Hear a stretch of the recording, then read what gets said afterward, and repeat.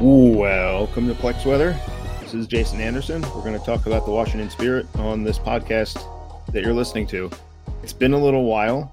This is going to be one of those incomplete episodes. I wanted to get a player on the show, but I kind of waited too long to ask. And turns out people have things to do other than show up for soccer games and do podcasts. So we'll be back next week.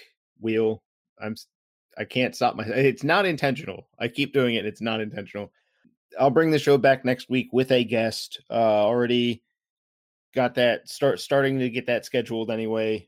Getting that down the road for next week. But I didn't want to go another game without doing anything. So I wanted to just give a little show about the latest news in the Washington Spirit world. Since this show last recorded, there have been 3 games because I got a little busy. I got what time I had for the podcast. Some of it went to a little special episode that I've been working on for quite a while that I think I've mentioned a couple times now, probably because I'm very excited about it. And I was like, oh, I'll just give one little teaser mention, and then I probably wouldn't shut up about it. But this is the last of those teaser mentions. The next time you hear about this, you'll get the actual episode. This next guest I have, I also want to get them to talk about this other thing. So it should be fun. It should be a good one. And I've been working on that. I'm not the best audio editor, so that work takes a little longer than it should for someone who's better at this than I am, but I am very slow. And so sometimes these things take more time than I thought. And then all of a sudden I can get this done and that done in this window becomes, well, I only got the one thing.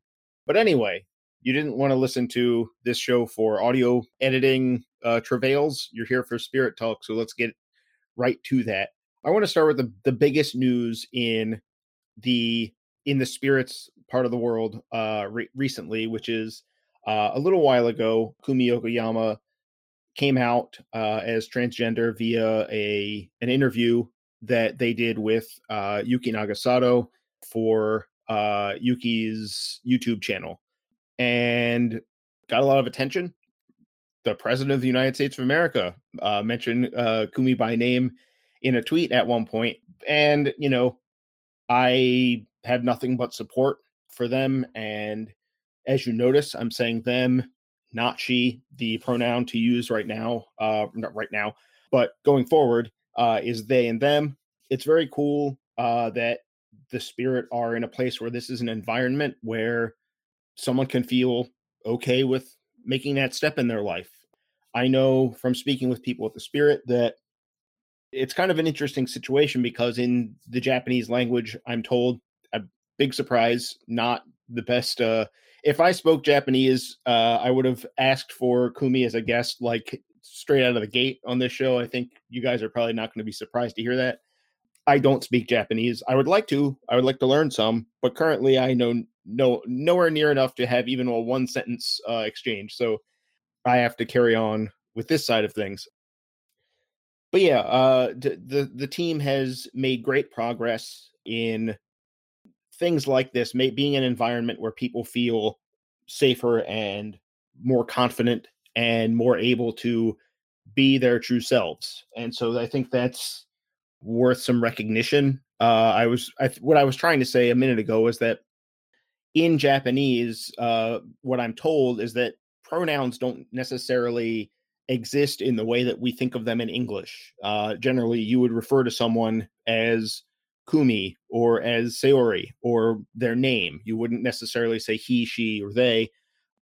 And so that was something that the team had to sort out. No, I mean the team. I'm told that this was the players, leadership among the players, helping sort this out on a game day, no less, because I believe that video came out when the team was in Kansas City, I believe is the time frame of this. And so on a game day, you had players going above and beyond. Players have their routines. They're very focused on having the day that's in front of them that they had planned, and instead having to sort of bridge a language gap to try and figure out the correct pronoun. So it's a big thing. I was about to call it a little thing, but it's not. It's a big thing. It's a big thing to break up your day and take that step to help a teammate out, which I think is is a very cool thing that happened. So wanted to recognize Kumi and the rest of the team for their efforts in that department. The club has, if you follow me on Twitter, you probably saw a tweet that I put out recognizing that the team, the official roster we get on the media side in game notes for every single game, it includes a column for pronouns now. And, one thing that was nice is that it's also not a obligatory thing. They're not saying you have to supply us with your correct pronouns. Some of that column is blank. And I think that's completely the right approach. Not making people take a step that they weren't necessarily prepared to take, or, making them feel obliged in any way. But if having the option is the important thing, I think. So I want to lead off with that very cool piece of news. Nice that Kumi's in a place where they could do that, and that the team is also the kind of place where that could happen. The other non-game related news happened just today. Natalie Jacobs was waived by the team kind of out of the left field, though I will say the last 2 games she was not in uniform or on the injury report, so it did have, when something like that happens to a player who has been involved most of the season, and Natalie had played, I believe, 7 games at that point. So more often than not getting into the games, when someone like that suddenly is not in the game day squad, it does start to make you wonder if something's up, if there's a trade or an unreported injury or something like that. To the best of my knowledge, not an injury-related situation at all.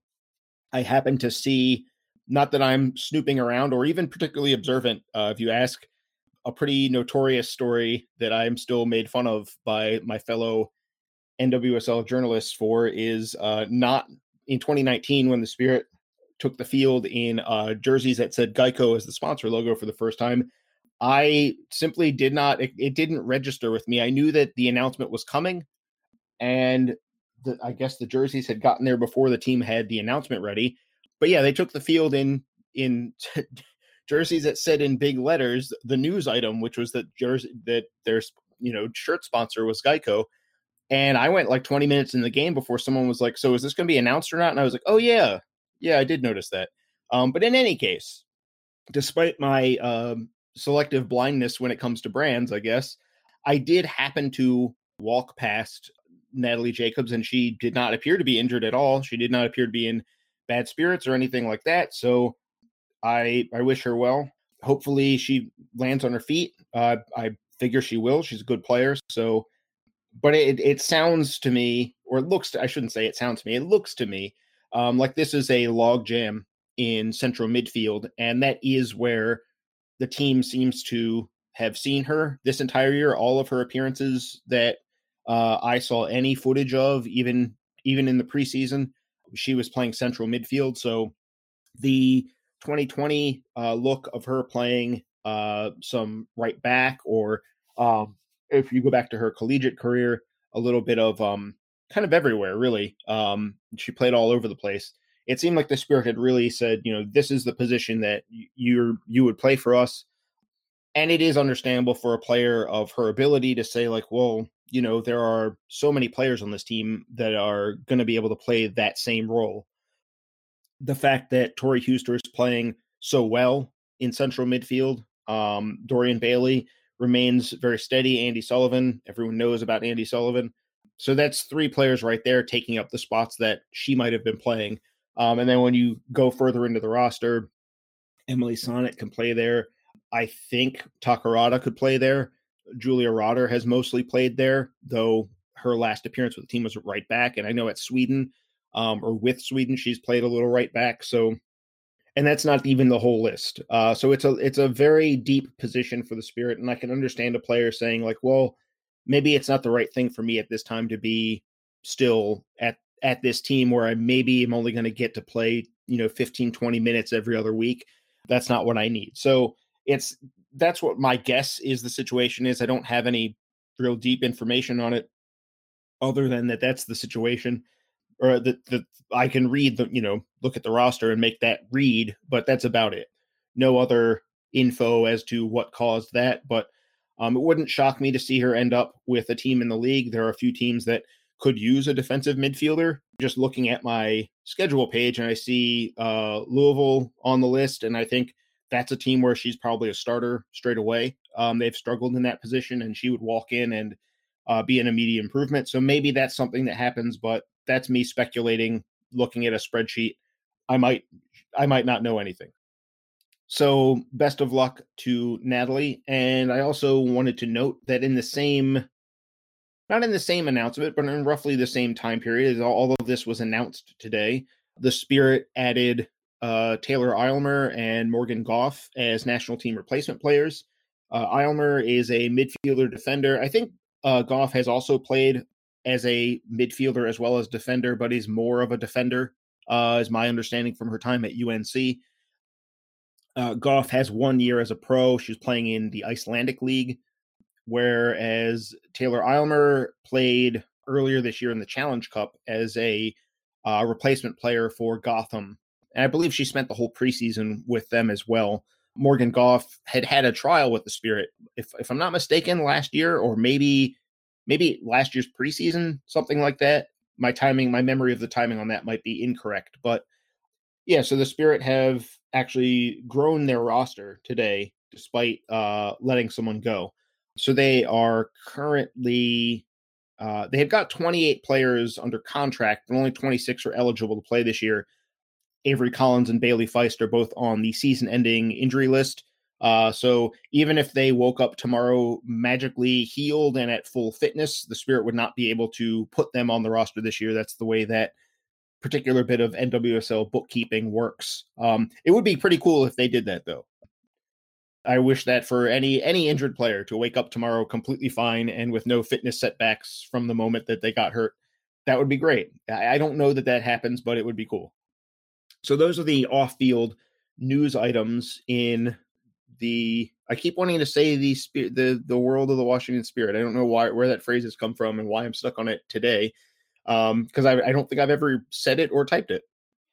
But anyway, if you've got an answer to, if you know why that has happened, why this phrase is stuck in my head and just keeps coming back up, hit the Plex Weather Twitter account. Tell me your suggestion on why I am stuck with this phrasing that I don't even have a problem with. I'm just confused as to where it came from. I don't know why I keep wanting to say it. Lastly, before we move on, before the end of the show, because this is again just me trying to get something out there to keep the podcast going and not go blank for 4 games. The Spirit have had 3 games in the time since I last did one of these. A 1-1 draw with the Chicago Red Stars on the road, a 2-1 win at Kansas City, and then a 1-0 loss at Segra Field just 6 days ago. Real quick on all of these games, 2 games against Chicago, and they played out in pretty similar fashion to how these two teams tend to play each other. The games have always been very tight, very, low on big scoring chances. These are both teams that do well at denying what the other team is good at.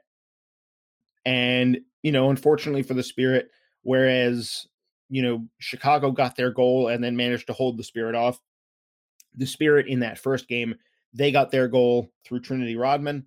Looked like it would be enough. It was a late goal in the game, but unfortunately were undone by a penalty kick in stoppage time from Morgan Gautrat. A little bit of a tough one to get into stoppage time up and not come away with the 3 points. But then the next week they kind of flipped the script, because this is a game where they got into stoppage time and managed to score a very, very, very late goal. I'm tempted to say that this might be the latest goal the team has ever scored, the 96th minute. I think the only contender that I can recall was Yael Averbuch scoring on a free kick, and I'm pretty sure that was a 95th minute free kick. But then that's Trinity Rodman coming up with a very late goal after a not quite as late goal from Ashley Sanchez, getting herself open and faking her way through some defenders to put the Spirit back level after they'd gone behind in the 3rd minute, which I know they were not happy about. I think that came up a couple times, giving up that goal to Amy Rodriguez. I know the Spirit didn't enjoy this game in particular. The playing surface, if you watch the game, you could tell that this playing surface was not great. It looked to have multiple surfaces within it. There were different kinds of grass in different areas. It's also a baseball field, so there are seams for where the grass is overlaid over the infield. It's very narrow because that's how baseball fields tend to be set up, unless you have one that's very adjustable. If you want to look at the one of the cooler stadiums in the world, look up the Sapporo Dome on Wikipedia. There's some videos out there where you can see how they turn that from a baseball stadium into a soccer stadium, and it involves literally the soccer field resides outside the stadium and then is brought in via some sort of incredible contraption. But anyway, the Spirit aren't. I don't think they're going to have any games in Sapporo anytime soon. If they do, and you're an outlet that covers soccer, please send me to Sapporo to cover that game. I will do some unspeakable things to get that kind of assignment. But yeah, this Kansas City game, not the best performance from the Spirit. The first half, I thought they were quite poor, but they found their way into the game. They wore Kansas City down, and they showed. I talked about this a little bit with the Houston game and the OL Reign game. This is the Spirit showing some mental toughness, some maturity, some unflappable quality to not let this difficult venue and the score line throw them off. They kept going for it, and they went and got the result that they deserved in the end. I think 2-1 is a reflection of the game that was played. I do want to shout out, or maybe underline is a better way to put it. Underline one little thing with this game. The Spirit get the equalizer, 78th minute. Kansas City is clearly exhausted, and they've been struggling with some bad results. And the Spirit really, their last subs in this game were not the kind of subs you make when it's 1-1 and you're on the road. Normally, a team at that point is like, okay, let's make sure we go home with this 1 point. And instead, Richie Burke brought in Tara McKeown and Anna Halferty for Sam Staub and Tegan McGrady. So one out and out forward and one player who in Anna Halferty can play up front or seemingly now is getting some looks as a fullback lately for 2 defenders. So the Spirit really went for it. This was them throwing everyone forward, throwing the kitchen sink at this game, trying to make sure that they got themselves a win and then getting the reward.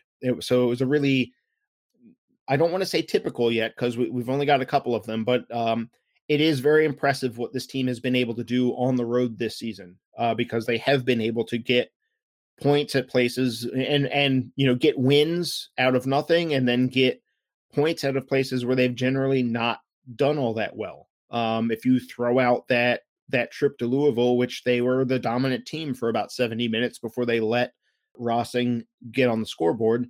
If you throw that one out, you've got a pretty, a championship quality set of road results so far. And that is something that can carry you pretty far because you're also, in the way this league is set up with 6 teams making the playoffs out of 10, if you are going to people's stadiums and taking, not just walking home with something, but also keeping them from getting 3 or even 1 point, you are really hampering their ability to keep up with you. So that's a really valuable thing that this year's team has been able to do that maybe years past this team was not capable of.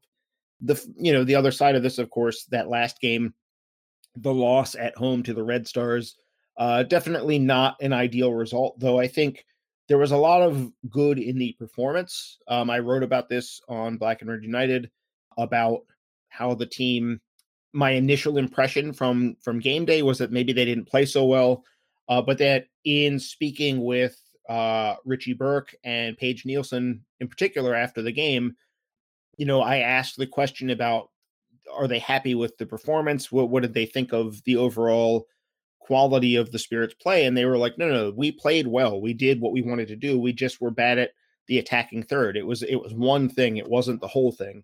And when I rewatched the game, it turns out that they know more than I do. And they were able to figure that game out a little more quickly than I was, because the Spirit did do very well on the ball. They just weren't quite able to solve Chicago. Chicago came in and played a very defensively focused game, very committed, after they were coming off of a really, really bad result. They lost 3-0 at home to Louisville, and that's arguably just as bad as their loss to Portland from week 1. So they came back in, and it was very much a let's get the basics right. Let's not let this game open up. If we're going to be defending, we need to be sure we're clogging these certain spaces. Morgan Gautrat and Sarah Waldmo, I think, both had great games. Sarah Gordon played quite well. Kayla Sharples got the goal. Technically, this is going to go down as a Julia Rotter own goal. I personally am not convinced that that's correct. I think it's unfair, but I also think it's incorrect. I don't think we got a good angle on the replay to say conclusively that that ball was in before Kayla Sharples chased her own rebound down and made sure it was in. I think in a case like that, you have to, we don't have goal line technology. The league is behind on a lot of camera sort of things is the way I would put it. Anything visual related to the broadcast, I should say, probably could use some improvement. And I think this is one where we don't have good angles to say that she didn't score the goal herself. So I've put it down in my own notes that will only ever affect me as a Sharples goal. Not just because I'm trying to be nice. I genuinely think that ball didn't go in until she smashed it over the line from about an inch out. So in any case, a good performance from Chicago, kind of a frustrating one because the Spirit did do a lot right, but couldn't quite get that last little bit of quality, whether that's Richie Burke mentioned the service from the fullbacks. He said he wasn't pleased about that.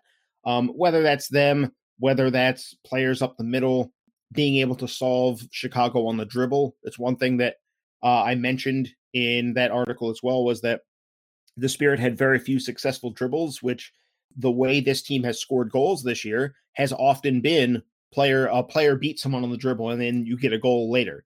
And that's not a unique Spirit thing. That's just soccer. But Chicago did a very good job making sure Ashley Sanchez didn't have time to face up. And they made sure that Trinity Rodman wasn't getting into her stride and chasing anything down. Of course, they only had to face Rodman for about an hour because she went down with very painful back spasms, it is what we were told. I happened to be on that side of the field. It was pretty alarming to hear how much pain she was in. I've had back spasms, and I can speak to, I kind of wanted to yell just as much, so I get it. And it looked like she had taken a knock earlier in the game. I know some people on the broadcast sent me tweets saying that they had seen a collision that I noticed as well rewatching the game. I don't know. She was holding her lower back coming off at halftime. I don't know that those things are actually related. We can say it seems like they're probably related, but we don't know. All I can say is that we media members get to speak to Richie tomorrow or today when you're probably listening to this. And it will be a question I think all of us are planning on asking is her status. So it didn't sound like after the game, though. It sounded like that the team was not too worried.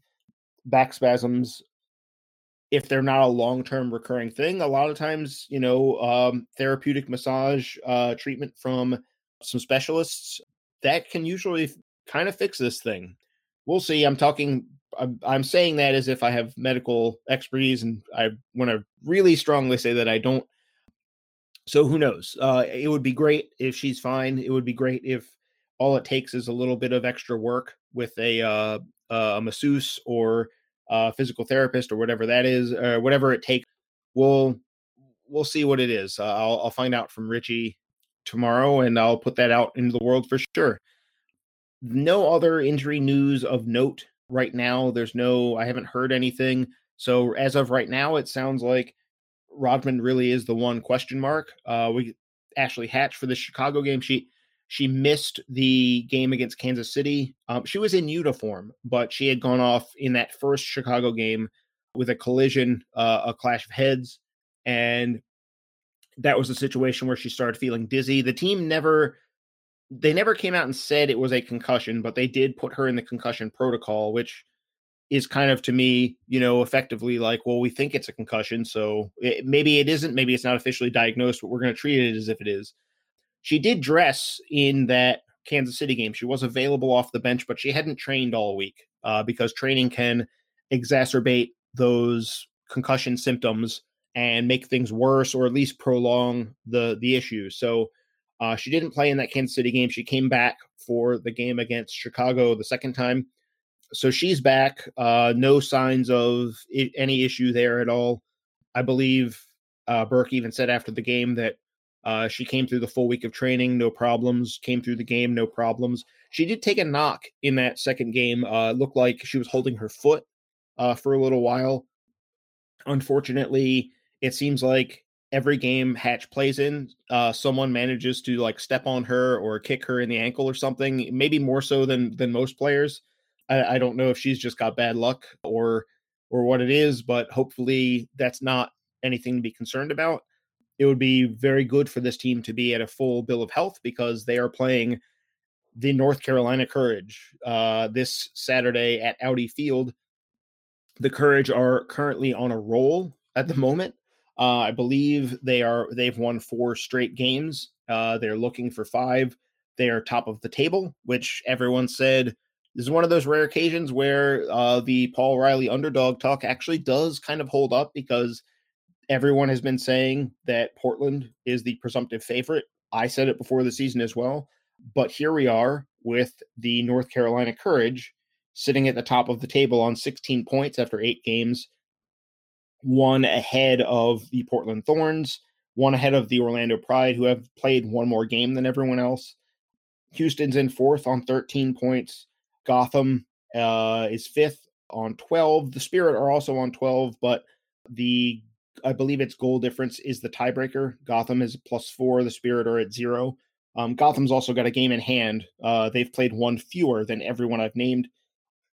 So yeah, the Spirit are currently in a playoff position, and the season has gone pretty well. But I bring up the standings here at the end, not just to emphasize how well the Courage have been doing lately, but also to point out the difficulty of playing in this league. The Spirit came into last weekend where if they had beaten Chicago and gotten the right set of results, they could have been in first. And instead, they lost to Chicago. The other results didn't go quite the right way, and now the Spirit are in 6th.